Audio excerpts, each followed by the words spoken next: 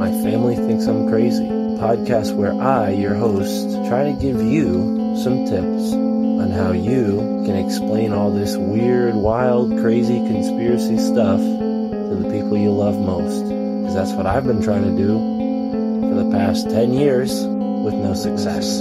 I've been telling everybody that our government is shady, but every time I do, my family thinks I'm crazy.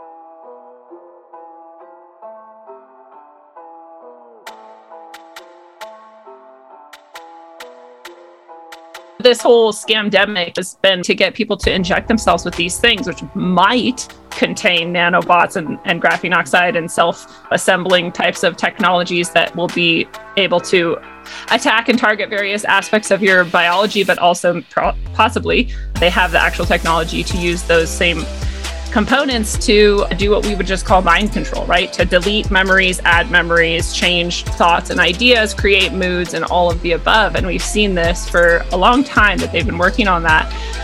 So that, but also to roll out more and more of the infrastructure to get people attached as much as possible and caught up into this web of constant surveillance and immersion in what we should start calling more and more the metaverse, because that's what they're calling it. And that's what they want it to be. They want it to be the complete control of all people's consciousness in one thing. And I think Sophia the robot said it best a long time ago, many years ago. She said, and I've been showing people this clip, playing this clip for people, especially normies, because I'm like, just look. Even if she was just programmed to say this, it's still terrifying. And especially if she came up with it on her own, which is what they say she did, then it's even more terrifying. And what she said in response to a question from a reporter at fair where she was out on display and anybody could come up and ask her questions. And he asked her, Sophia, what do you see in the future? And she said, I have a vision of a dream, which robots and AI shouldn't have visions or dreams, of a future in which people are immersed in a simulation, and those who are not are enslaved via neural implant. And those are her exact words. That's a direct quote. That's why they called it the coronavirus, because it shuts down your mind, because you're so afraid that you can't think anymore. And when this all first started, I got fucking pissed. And I did a show called You're Not Dead Yet, because I was like, hey, remember that you're still alive right now? Well, right now is the only time you're alive. And if you give that away to fear and you're just terrified and that's what you are, you're already dead. So if you're going to live in fear, you're dead. You've already killed yourself. You handed the sword to your executioner and they're chopping your head off because you can't think anymore. And so you're not a functioning being. So I guess die, go die, right? And if you can step back from that and just say like, deep breath, I am going to die someday. Who knows when the fuck it's going to be? It could be 40 years from now, or it could be tomorrow, and I'm never going to know. So I may as well live. And that's all there is to it. It's a process for most of us because we've spent our lives being trained to be afraid of death instead of being friends with our death and acknowledging our death. Once we are really, really accepting of the fact that we are going to die, we become so much more powerful so instantly. Because you asked me earlier, like, how do I stay so positive? That's how. I've been out of my body and I saw it and I was like, oh, well, that's not me. And I went to like heavenly spaces and talked to what seemed like God. And I was like, well, this is clearly what I am, not some body lying in a bed somewhere, like sitting in meditation somewhere. So it doesn't matter when my body dies.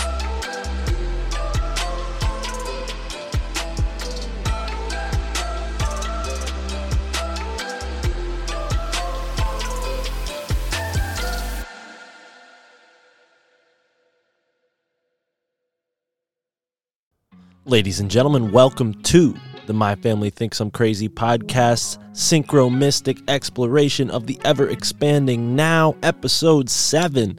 That's right, we're back for another episode of the Synchro Mystic Exploration of the Ever-Expanding Now with me, Mystic Mark, and my lovely girlfriend, Esoterra, who joined us for this conversation with Lindsay Sharman. And we discussed the metaverse, we discussed the transhumanist agenda, and most importantly, towards the end, we discussed how to overcome this and why Lindsay and Tara and I have hope for the future, that we will get through this really strange and what some people might call apocalyptic times. And if you think that we're going through an apocalypse, why don't you get yourself a handbook for the apocalypse? That's right, Your Handbook for the Apocalypse is a new podcast that I'm doing with Michael Wan, so be sure to check that out. It comes out every Thursday of each week. And I'm also doing another monthly podcast with my homies at the Generation Z podcast called the Elemental Philosophorum, where we break down every element on the periodic table of elements and show you the historic and alchemical implications and maybe even the conspiratorial revelations that come from looking into this seemingly benign set of information points. So check it out and be sure to subscribe on Patreon for the full episode. That's right. Every episode of the Synchro Mystic Exploration of the Ever-Expanding Now is broken down into two parts. You get the first half here on the My Family Thinks I'm Crazy free feed, and you get the second half if you want to show us some love on Patreon. And it's a really awesome spot to be right now. If you join the Patreon, you will get a spirit animal name. That's right, and I don't just pull them out of my ass. We have 2 tarot card decks, so there's a little bit of divination involved, and Lindsay Sharman is someone who definitely works with the tarot cards, so maybe we'll give her a spirit animal name right now. All right, so we have both decks here. I'm shuffling them up, and while we're at it, we have a new patron who just signed up, so we'll give them a spirit animal name as well. Be sure to sign up on patreon.com/MFTIC, and when you join, you'll get a spirit animal name as well.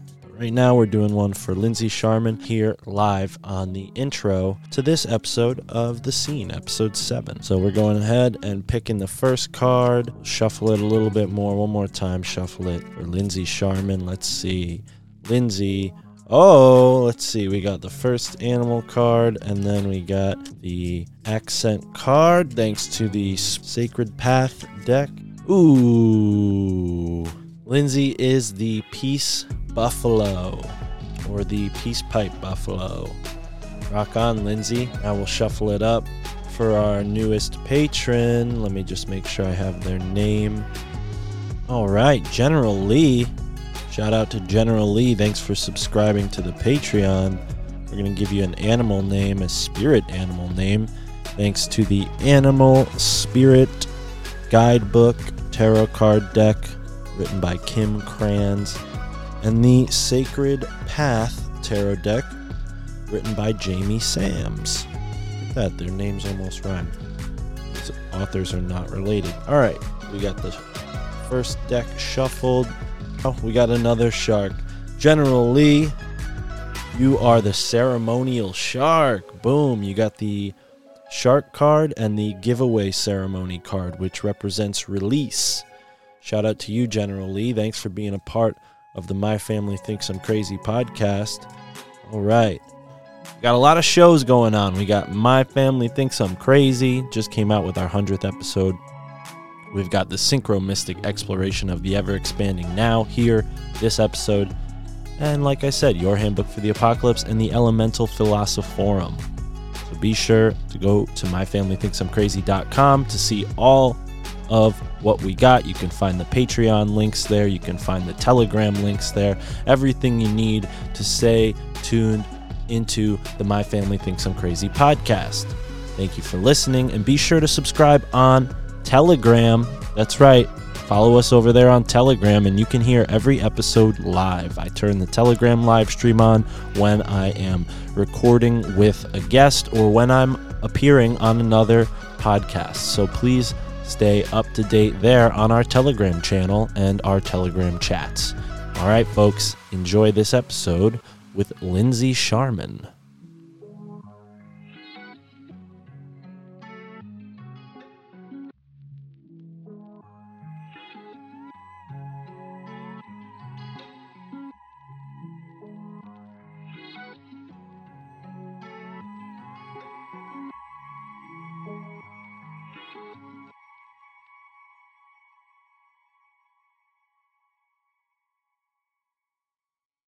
Good question. For me, it's weird and hard because I've never been good with time. And I don't know if how familiar you are with Freeman Fly, but Freeman Fly was the first person to say it out loud. And for me to be like, that's what it is for me too. And he's like, I'm just not good with time or space. And I'm like, neither am I. Like, I'm really bad with spatial relationships. I'll be like, oh yeah, it's like a couple of miles away and it's like 30 miles away, or, and vice versa. And I do the same thing with time. I'm like, wasn't that last week? And it was months ago. Or I'm like, wasn't that years ago? And it was like last week. So I'm really bad and have always been really bad with time.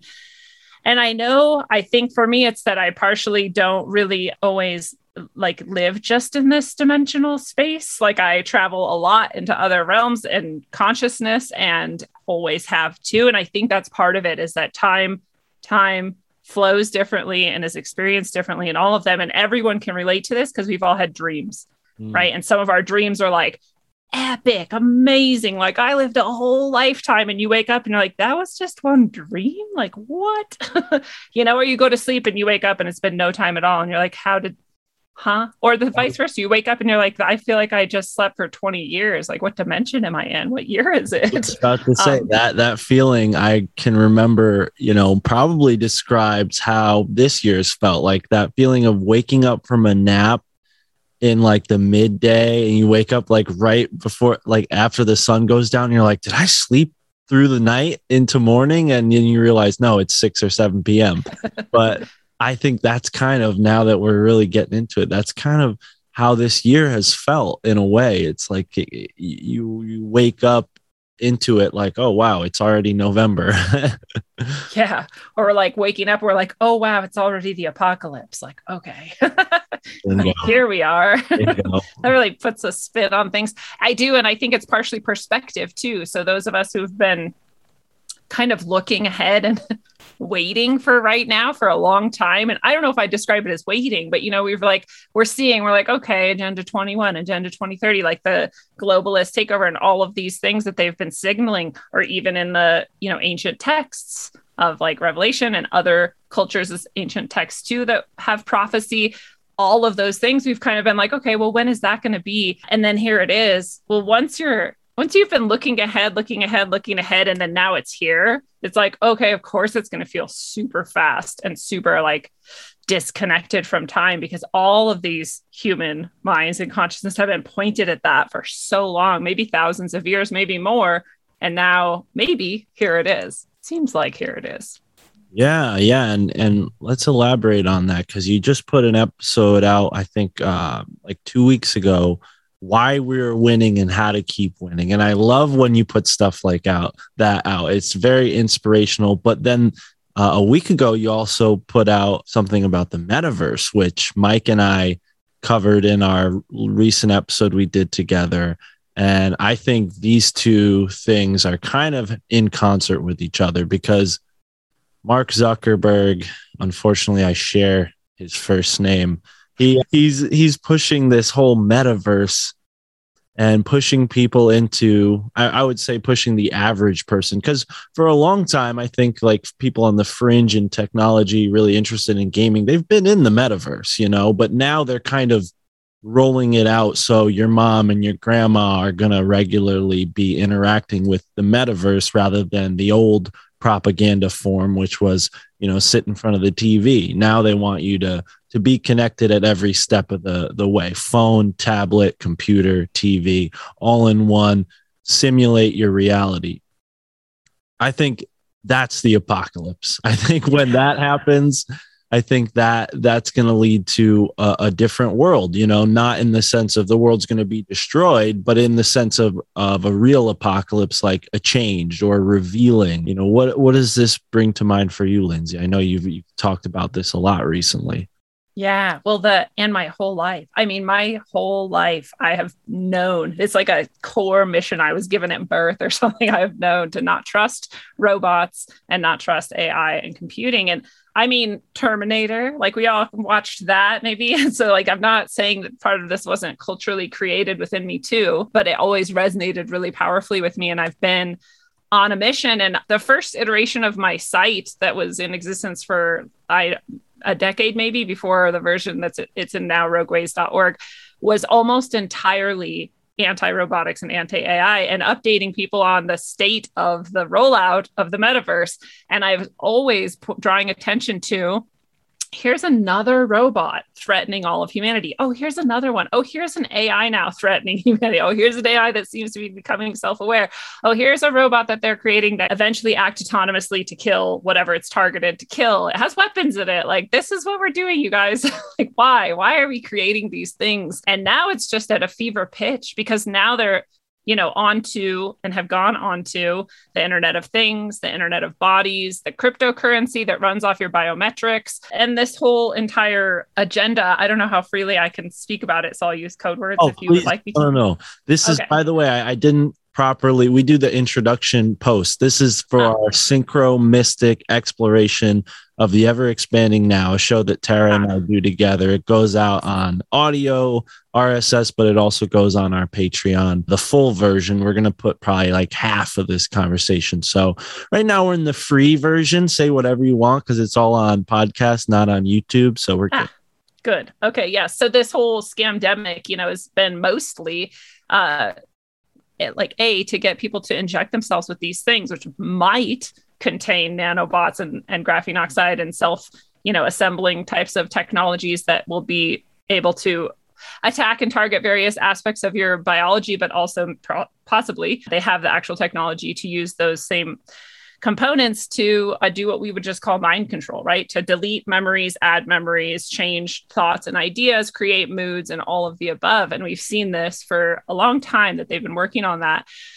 So that, but also to roll out more and more of the infrastructure to get people attached as much as possible and caught up into this web of constant surveillance and immersion in what we should start calling more and more the metaverse, because that's what they're calling it. And that's what they want it to be. They want it to be the complete control of all people's consciousness in one thing. And I think Sophia the robot said it best a long time ago, many years ago. She said, and I've been showing people this clip, playing this clip for people, especially normies, because I'm like, look, even if she was just programmed to say this, it's still terrifying. And especially if she came up with it on her own, which is what they say she did, then it's even more terrifying. And what she said in response to a question from a reporter at fair, where she was out on display and anybody could come up and ask her questions.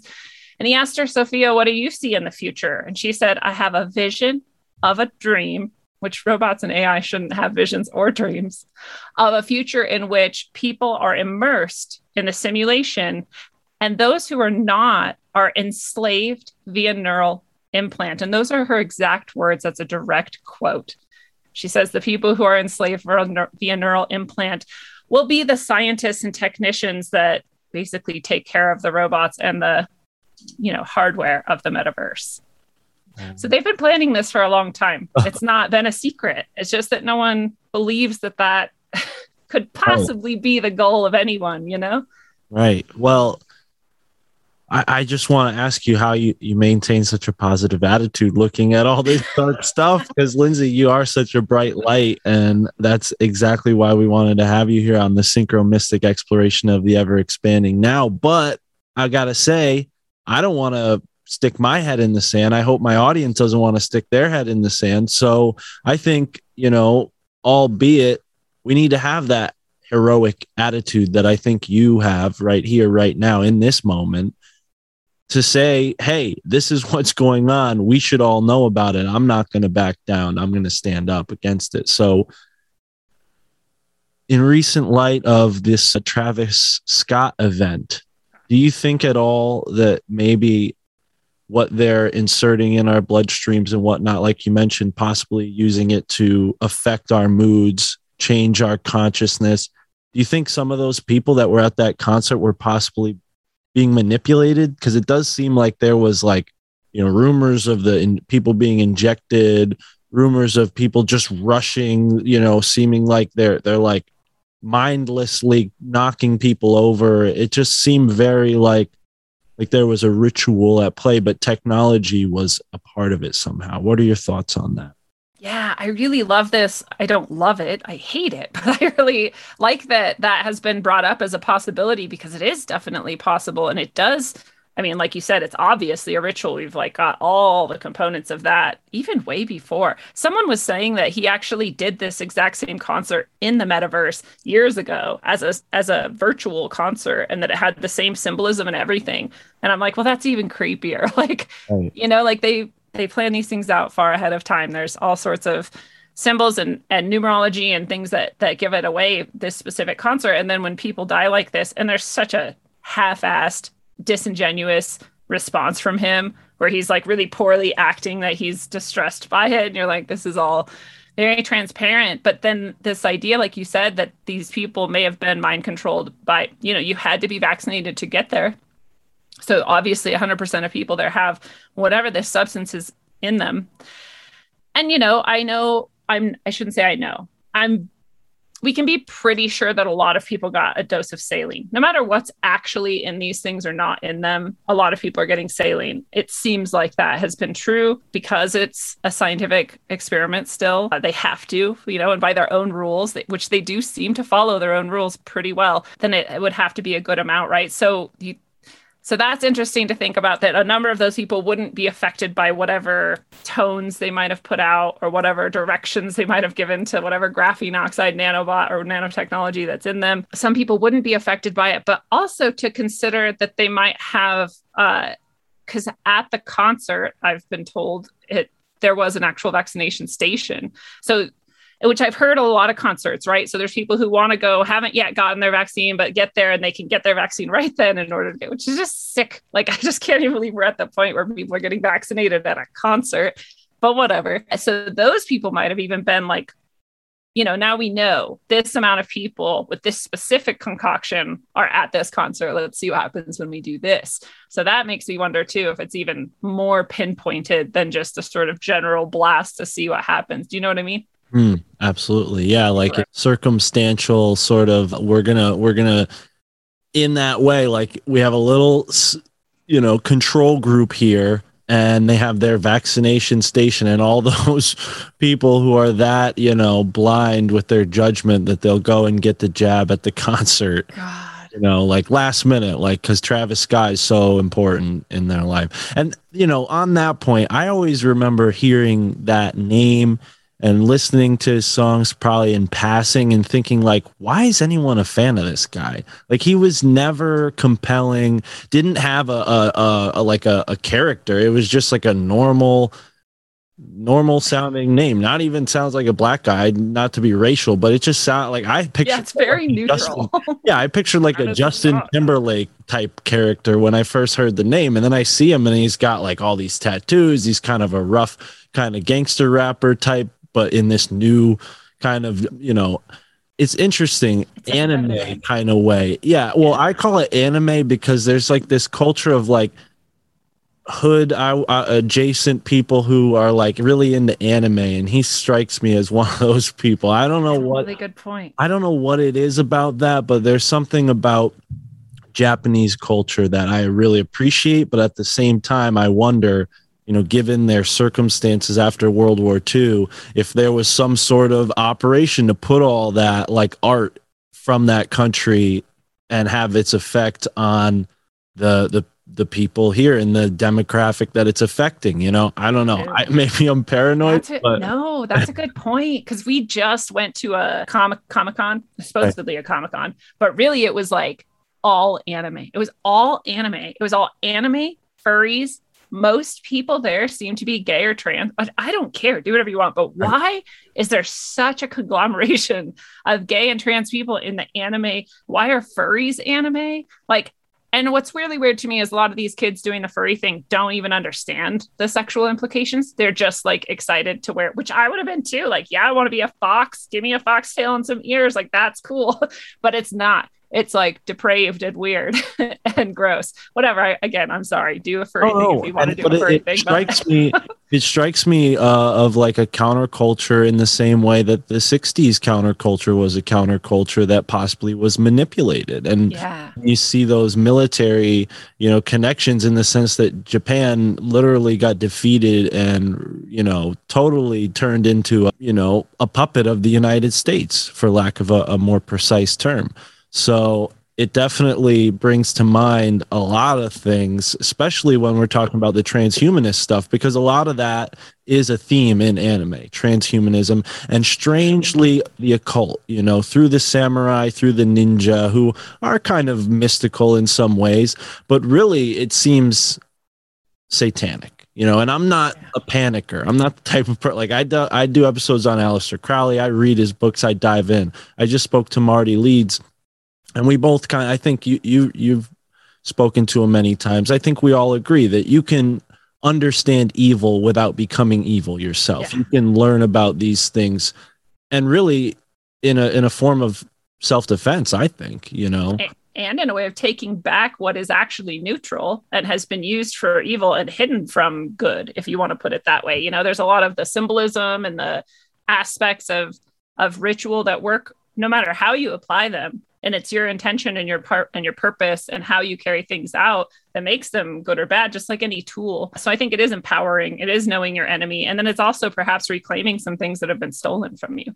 Right. And that's, and that's a great way to kind of tell people like, hey, all this stuff we just mentioned, anime, rap music, all those things are fine. Yeah. But it's when you put those ritualistic, negative sort of connotations behind them, you can see, oh, there's an agenda. People are being manipulated through this neutral, or used to be neutral content. Like I was actually, immensely pushed into this stuff by rap music. Certain genre of rap music had all of these conspiracy themes, sort of mystical themes. But you see over 5, 10, 20 years since that time period, it just got pushed away and the culture changed. And now rap music, it has a very different taste, a very different vibe. And I think that is, in essence, what is happening with this metaverse. They put all these people into the internet saying like, hey, and you've been, like you said, you've had a website online for almost how many decades? 2 decades now. So you're very familiar with the whole cyberspace. I'm kind of maybe newer, but for my whole life, it's been a thing, right? And I've been an audience member of the internet and just got pushed into it thinking, oh, it's free. Everybody can share openly.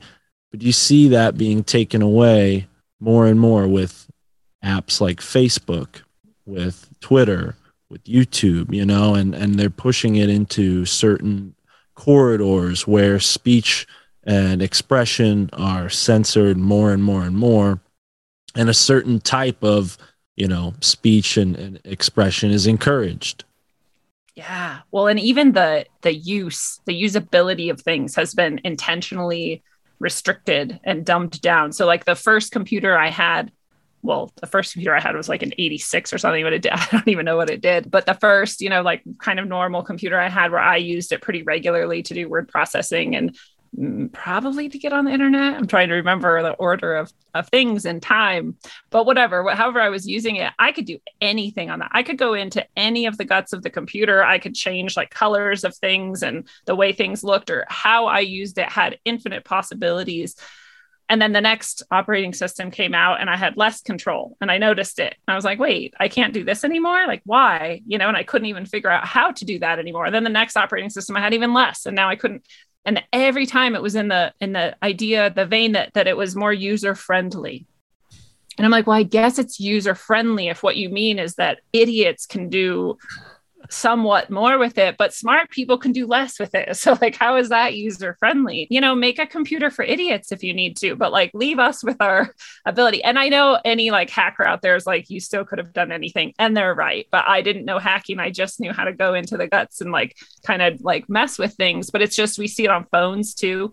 Phones have, I mean, you can't even take out the battery now. You used to be able to take out the battery. You could like do all sorts of stuff to your own phone. Now you can't get into it. And I read this really, I think it was Werner Vinge. He's a very popular sci-fi author. I'm pretty sure it was Werner Vinge who wrote Rainbow's End or Childhood End. Someone's going to yell at me for this. But in it, he describes exactly that. In this distant future, you know, people are immersed in all their clothes are tech and they're all sending messages all the time and whatever, but nobody can change anything. Nobody can service anything. Things, if they break, they're broken. And you're just kind of stuck with like what you get. It's very controlled. And I just see that trend moving that direction, in addition to what you're talking about with like our software and our applications are less and less. It's like, you can use this in this way and that's it. I went on Instagram on the browser and I was like, why can't I post it? They're stopping me. They must have restricted my account. Like I can't post a video or a picture or whatever. And Johnny, my guy, was like, well, you're not supposed to use it on the desktop. I'm like, you're not? He's like, no, you have to use it on. I'm like, you do? Like, that's how restricted it is. You have to use it on a phone. So they do this from every possible angle. They're, you know, and they're always like offloading it onto us up front. Like, yeah, use this however you want. They watch how we use it. They're like, okay, here's how we have to restrict it. Right. You know, so they're always like have this end goal in mind, but they have to get us to adopt it first. And they do that in these ways and in those ways that we're all familiar with too, where they say, oh, this is going to help disabled people. This new technology, we're going to bring back sight to the blind. And who could not like that? Like, that sounds great. Oh, but it also like controls your ocular nerve. So we can also make you see things. You're like, wait, what? Yeah. I don't like this. Well, and to connect it to what we're doing right now, something that's come up for the disabled in podcasting is transcripts, so that deaf people can read podcasts, which I mean, I love that. Sounds great, but I wonder if that's going to be used to, you know, you have all these hours and hours and hours of podcasts that then get instantly turned into transcripts. Now it's real easy to find out who's saying what. They just search keywords instead of listening to it all. So that to me is like, uh-oh, now they're coming after the podcasting community, because here we are putting our stuff out on RSS feeds, one of the older technologies of the internet. That's how blogs used to get put out. And, you know, I'm really lucky. I think we're all really lucky to know Adam Curry and his podcast and all the stuff he's done to kind of help free speech stay a thing in podcasting.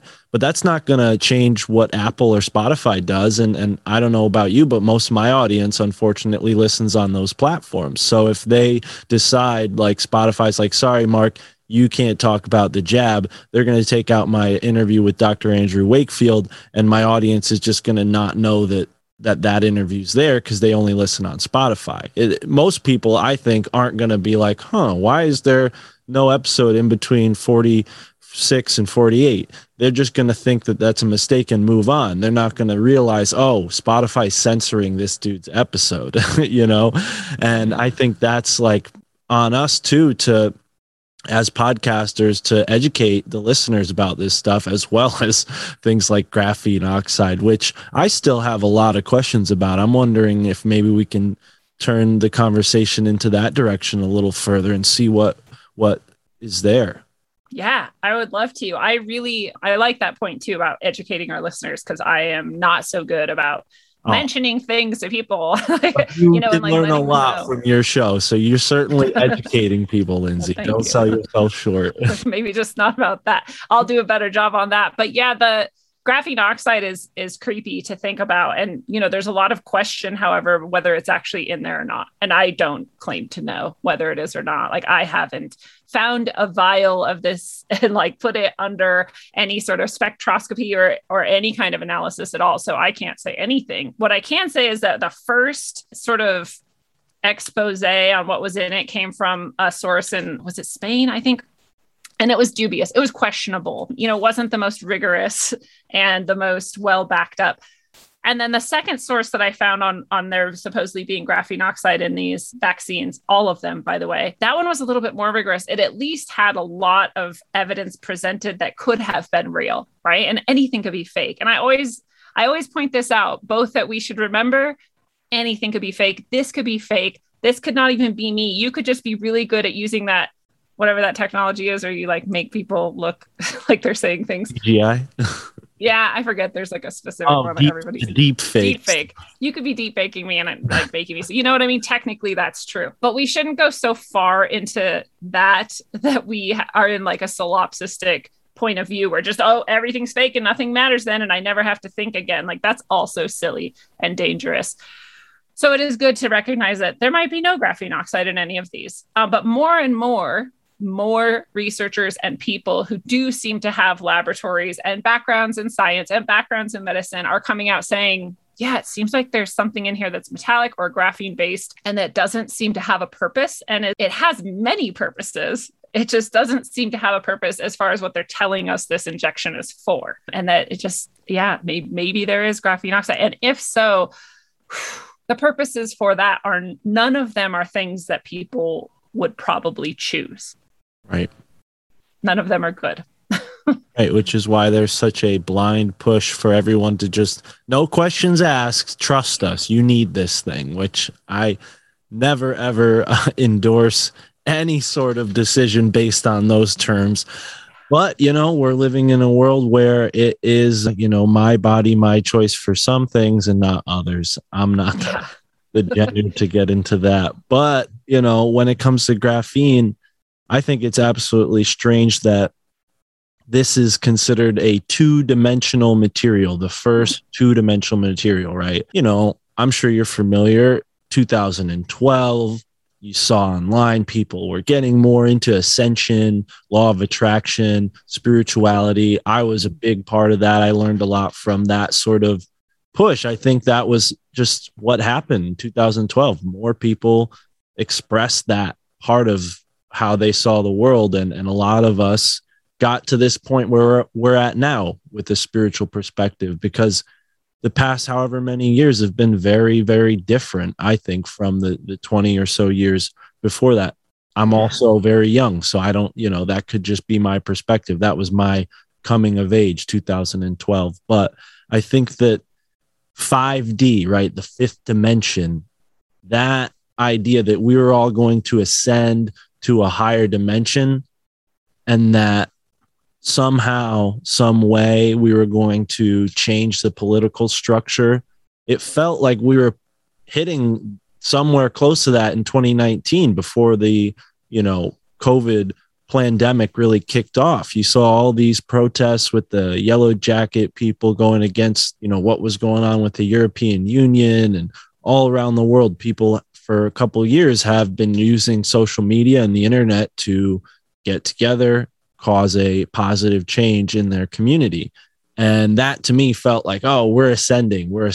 But now they're putting this 2D material in our blood. I'm like, maybe that is contributing to some of us, you know, staying here in this third dimension, while the people who are, you know, left on the fringes and don't get the jab, you know, ascend, whatever that means, however that happens, right? I mean, that's kind of where my spiritual intuition takes me with this kind of thing. What if they're trying to, you know, anchor us here, right? Yeah. It's really, really interesting. I've never thought about the 2D aspect of it and how that might relate to the spiritual war that is clearly going on, you know, and how that might affect, because it's really clear that the effect of it is to hold people down in whatever ways, you know, that they can. And if it is mind controlling people, if it is able to target whatever organs, if it is what that one unnamed doctor talked about, you know, that each injection and each boost is actually removing, basically, in essence, 25% of your immune system. So by the fourth, like, you've got nothing left. You don't have white blood cells. You don't have the ability to mount a defense to anything, which is essentially like AIDS. It's like HIV. Right? Or like these doctors who are reporting, oh, suddenly I have a 20 times increase in people with HPV and cancers, which are also forms of whatever you want to call AIDS. These are all actually the same sort of disease, which all goes back to HPV in general. And HPV is the most widest, like most prolific viral infection, whether you want to call it a virus or something else. It's the same difference. It is something that comes in and has the same effect on your system, which is to deteriorate your immune system's ability to defend itself. And I have a friend who works in nursing. Well, I have many, but I have one specifically who's at least got like that spiritual awareness that there's spiritual dimensions that exist. and things beyond the materialist sort of worldview. And she describes, since these vaccines have been rolling out, that more and more and more people, including her friends who she knows have been receiving these, have just gone from the normal sort of glow that us three here have as just being normal humans. Even if we're not feeling super great or whatever, we still have this just normal vibrancy about us. And she says she watches it just go down and down and down and down until people are just these gray, empty, sad. And I'm like, this is insane to think about how that's affecting people. If your immune system is dying, your body's basically dying, your life force is basically dying. So even if it's not a technically spiritual attack, it is having spiritual effects. And to connect it to that 2D aspect of graphene oxide is really fascinating, because I think that they are masters of combining their attacks on multi-levels. We're going to attack the mental, the physical, the spiritual, and the emotional all at the same time. Here's how we're going to do it. And then they roll it out. And it's really obvious to see it in all these different dimensions. And you know what? The other connection is that really just dawned on me as you said that is, how do we write, right? With pencils, we use graphite in a pencil. Well, they used to use lead, right? So, just based on that, I'm going to make a wild speculation that there is some sort of link between lead and graphite, at least in the sense that they both can be used to write things, which writing is kind of a magical thing. Up until the past 100 or 200 years, it was not available to the average person. You might be able to pencil something into the dirt with a stick, but for the most part, people weren't able to write like we are today. Given that, as people who study alchemy, we know the metaphor lead to gold. I mean, they're putting lead into our blood in that kind of symbolic sense. So to me, it does kind of feel like, whether 2D or not, it's definitely some sort of symbolic push, quite literally, into your bloodstream, this lead-like substance. I mean, alchemically, that can't be good. No, your blood is your life force, right? Your blood is it's starfire. That's why they want to torture children and drink it. It's like the stuff of the gods. It's the nectar of the gods. And you have that as given to you as your birthright. And it is your life force. You can do magic with it if you want. I don't want to, but people do because of that reason, because it holds life force in huge concentrations. And now that you're saying that, if they are connected and if they have similar properties, well, lead is excellent at blocking radiation, which makes me happy. I live in an old house and I have lead paint and I feel safer in here because of that. The EMF can't get me. But if it's inside of you, what type of radiation is it blocking? Probably not the good kind. It's probably blocking out your spiritual radiation, right? The electromagnetic forces that you want to be in connection with. And it's probably inviting in whatever spitting out of 5G towers or, whatever other towers they have. Whatever other crap they want to target you with, it's probably able to magnify that, catch it, and use it in whatever ways they want. And that is one of the things we see when we look at the research they've done on using graphene oxide and mRNA to do mind control, is that they use EMF waves to carry the signals to control you from afar. Right. So of course, what else would they use? Right. It's a weird form of magic that's very materialistic, however, and therefore I think weak compared to what we could be doing. Thank you. See, now I was kind of hoping we would turn this, and that sounds like a very, very interesting way to turn this conversation into something more inspirational. And like I mentioned initially, you put that episode out, Why We're Winning, and I'm hoping we can get into that as well. But on that note, it does seem like they're trying to recreate things that can only be used for good, right? They're taking things like magic, which are intended to be for good, and trying to recreate them in the physical dimension, warping them. And ultimately, what, again, Marty Leeds and I kind of talked about, I've heard this mentioned from a lot of different people who look at this, is that they're not going to win because they're trying to use magic, which is, again, meant to be used for good, for evil ends. And it's just not going to work. I think that's just the laws of the universe that we're in. It is absolutely.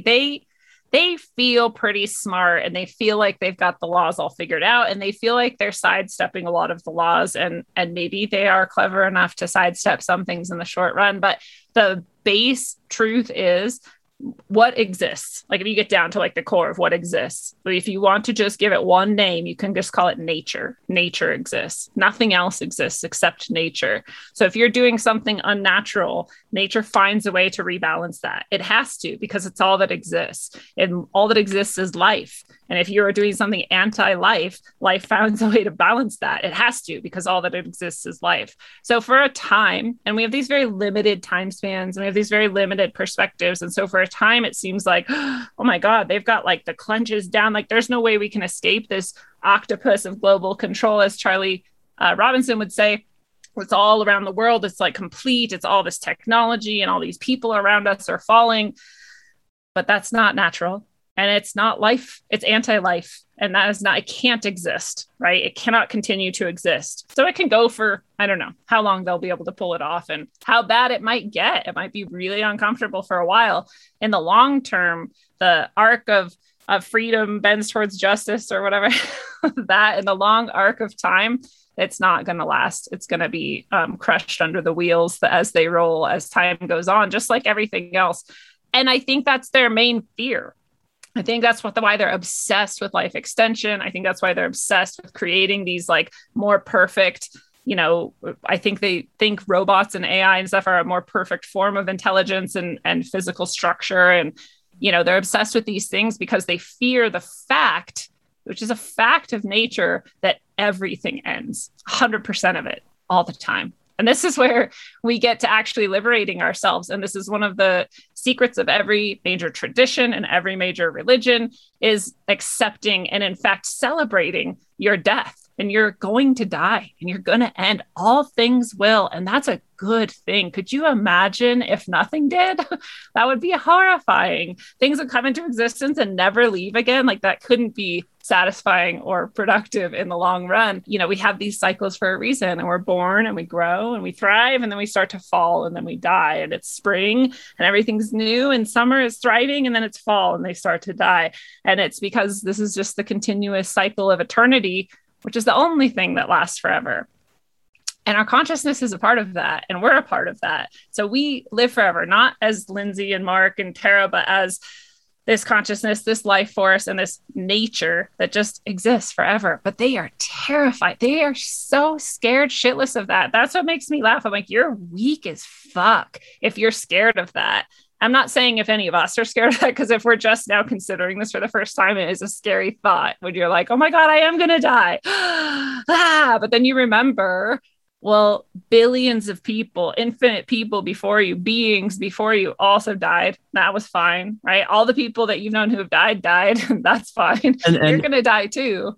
And to agree with that even more, these people who we're talking about are like the best at being afraid. Like they're so afraid that they impress that upon their children to keep their fearful schemes going long after they die, right? Yeah. It's like, where do we get this term aristocracy? I don't know, but it sounds a lot like Aristotle. And one of his ideas was that this slave master relationship was a natural thing, which I don't agree with. I don't think 99% of the world agrees with that. It's something that the 1% agrees with. And they've kept that fear, that need to be lazy and loaf off of other people's hard work.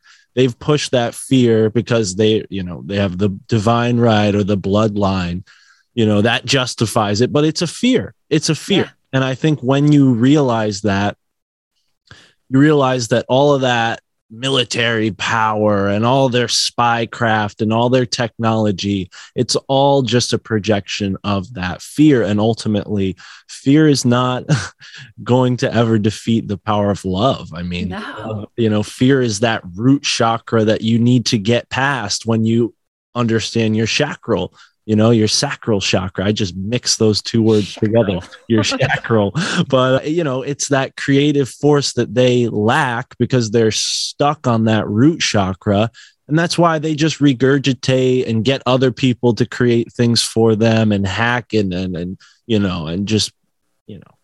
Yeah. And they use that against us and they infect it with us. And if there is a virus, this is what it is. It's the virus of fear. That's why they called it the coronavirus, because it shuts down your mind because you're so afraid that you can't think anymore. And when this all first started, I got fucking pissed. And I did a show called You're Not Dead Yet, because I was like, hey, remember that you're still alive right now? Well, right now is the only time you're alive. And if you give that away to fear and you're just terrified and that's what you are, you're already dead. So if you're going to live in fear, you're dead. You've already killed yourself. You handed the sword to your executioner and they're chopping your head off because you can't think anymore. And so you're not a functioning being. So I guess go die. Right. And if you can step back from that and just say like, deep breath, I am going to die someday. Who knows when the fuck it's going to be? It could be 40 years from now, or it could be tomorrow, and I'm never going to know. So I may as well live. And that's all there is to it. And it's a process for most of us because we've spent our lives being trained to be afraid of death instead of being friends with our death and acknowledging our death. And once we are really, really accepting of the fact that we are going to die, we become so much more powerful so instantly, because you asked me earlier, like, how do I stay so positive? That's how. I've been out of my body and I saw it and I was like, oh, well, that's not me. And I went to like heavenly spaces and talked to what seemed like God. And I was like, well, this is clearly what I am, not some body lying in a bed somewhere, like sitting in meditation somewhere. So it doesn't matter when my body dies. Right. And now I'm liberated. I have a normal fear. If a tiger was rushing at me right now, I'd run away from it. Like I don't want to die, but I also don't have a fear of death in the normal sense that I'm sitting here worried about when or how it might happen. I know it will, and I know it won't change anything about who I am. So I'm liberated. Well, Lindsay, last time you were here, you were doing a show called The Middle Path. I'm almost certain you've probably created a new show or have other cool things going on since. So keep us up to date on everything you got going on. Obviously, Rogue Ways is the podcast. If you're not subscribed already, use the same podcast app you're using right now to listen to this show and go over and follow Lindsay's podcast, because I've been on there and she's had hundreds at this point of really, really brilliant guests, far exceeding anything I could talk about. So, Lindsay, take it away. Tell us more about what you got going. I'm sure that's not true. I'm sure you're at least as awesome and maybe more awesome than me, but I appreciate it. And Rogue Ways is my main show, the longest show that I've had, and Middle Path is my other show that I do that has a bit more of a spiritual focus, where again, my intent and hope is that I'm empowering people to be their own best guru and follow the middle path, which is that line in between the yin yang there that we just talked about, and is something I've just been guided to and led to over my life, over and over and over again, to understand that in between two extremes, there is a fine line, and that is the best way to uplift ourselves is to follow that path. And so it's really fun. We usually do practices of some kind every episode, whether I have a guest or not. And so sometimes there's a really cool guest leading us in their favorite practice, which is really fun. Or I often will just share a practice of mine. And they're just really quick, easy, applicable practices and meditations that you can do along with us. And they're usually a couple minutes, but we explore all kinds of things, like a lot of the stuff that we've been talking about here on both shows. And I don't have any more shows, but I do have, like I said, the meditation membership, which I'm really encouraging people to do in this time more than ever. It's twice a week. You don't have to be there live with us. You can watch them recorded for 3 days after they have. So, which also means that you could do them again and again and again if you really liked them. So, and honestly, you could download them and keep them forever because there's no restrictions on that either. So if you just want to get a good, set of guided meditations you could do that too, but we're going to do that every month. And by we, I mean me. There's always a we in my head, right? Like, we're doing this, but really I'm doing it, but I'm doing it with you guys. So it makes it better the more people who join in. So I hope people want to do that. And then the One Day of Brightness, of course, every solstice and equinox is going to come up again. We're doing it on the 19th this year, and Phoenix Aurelius is going to be our teacher presenter there. We have Catherine O'Shea as our practitioner presenter. And then we have another practitioner presenter, which is Noriana Diesel, who's going to be leading us in our bodily motions. So I try to balance it throughout the day, where we're doing some mental, some emotional, some physical, and some spiritual activity and learning both. And so that's going to be a really well-balanced one at the winter solstice, and I should say winter equinox solstice. And I'm very excited for this one because this started last winter that I started doing the 1 day of brightness. And so this is starting year and round 2. So it's a very special one for us. So you can get the 1 day of brightness, the monthly meditation memberships on my site at rogueways.org, along with all kinds of other stuff, tarot readings, spiritual blessings and guidance and classes and all sorts of stuff. So I hope to see people there. Right on. And all of it's on Rockfin as well, right? You do put some of that stuff on Rockfin? 100% of my content is on Rockfin more than anywhere else. Cool. And on the podcast, of course, too. But because YouTube and all these other places are so full of censorship, Rockfin is my primary go-to place. So if you go to rockfin.com/rogueways, you can get Rogueways and Middle Path. Right on. And you can also get all of the My Family Thinks I'm Crazy content, as well as so many other great folks who have been on this show and yours, Lindsay. And really got to thank you for joining us here in the Synchro Mystic exploration of the ever-expanding, now the 7th edition of that show that Tara and I started together. And we're keeping it going. We didn't put any episodes out in October because we had a lot going on, but we want to keep it going. So thank you. And if you want the whole episode, because I did cut part of it out, we're going to put the whole episode on Patreon. And thank you for listening. Go check that out there. Lindsay, again, thank you so much. And have a great moment wherever you are in the now. Thank you. Lindsay. All right. Thank you so much for tuning in to this episode of the Synchro Mystic exploration of the ever-expanding now. I'm your host, Mark Palmer. With me today, as always, Esoterra. And if you want the full conversation, you know the deal. Go on over to Patreon, patreon.com/MFTIC. You can get bonus content there or on rockfin.com. And every episode is streamed live on Telegram. You can go on our Telegram in the episode description, sign up for the chats, sign up for the channels. All you have to do is click the link and you're in. Join, you become a member. It's that simple. If you don't have Telegram already, download it. And when I go live, I'll send a message out to the whole channel. People can listen in on the podcast while it's happening. And if you have any questions that come up, you can ask me or the guest any questions that come to mind live, and we will answer them at the end of each episode.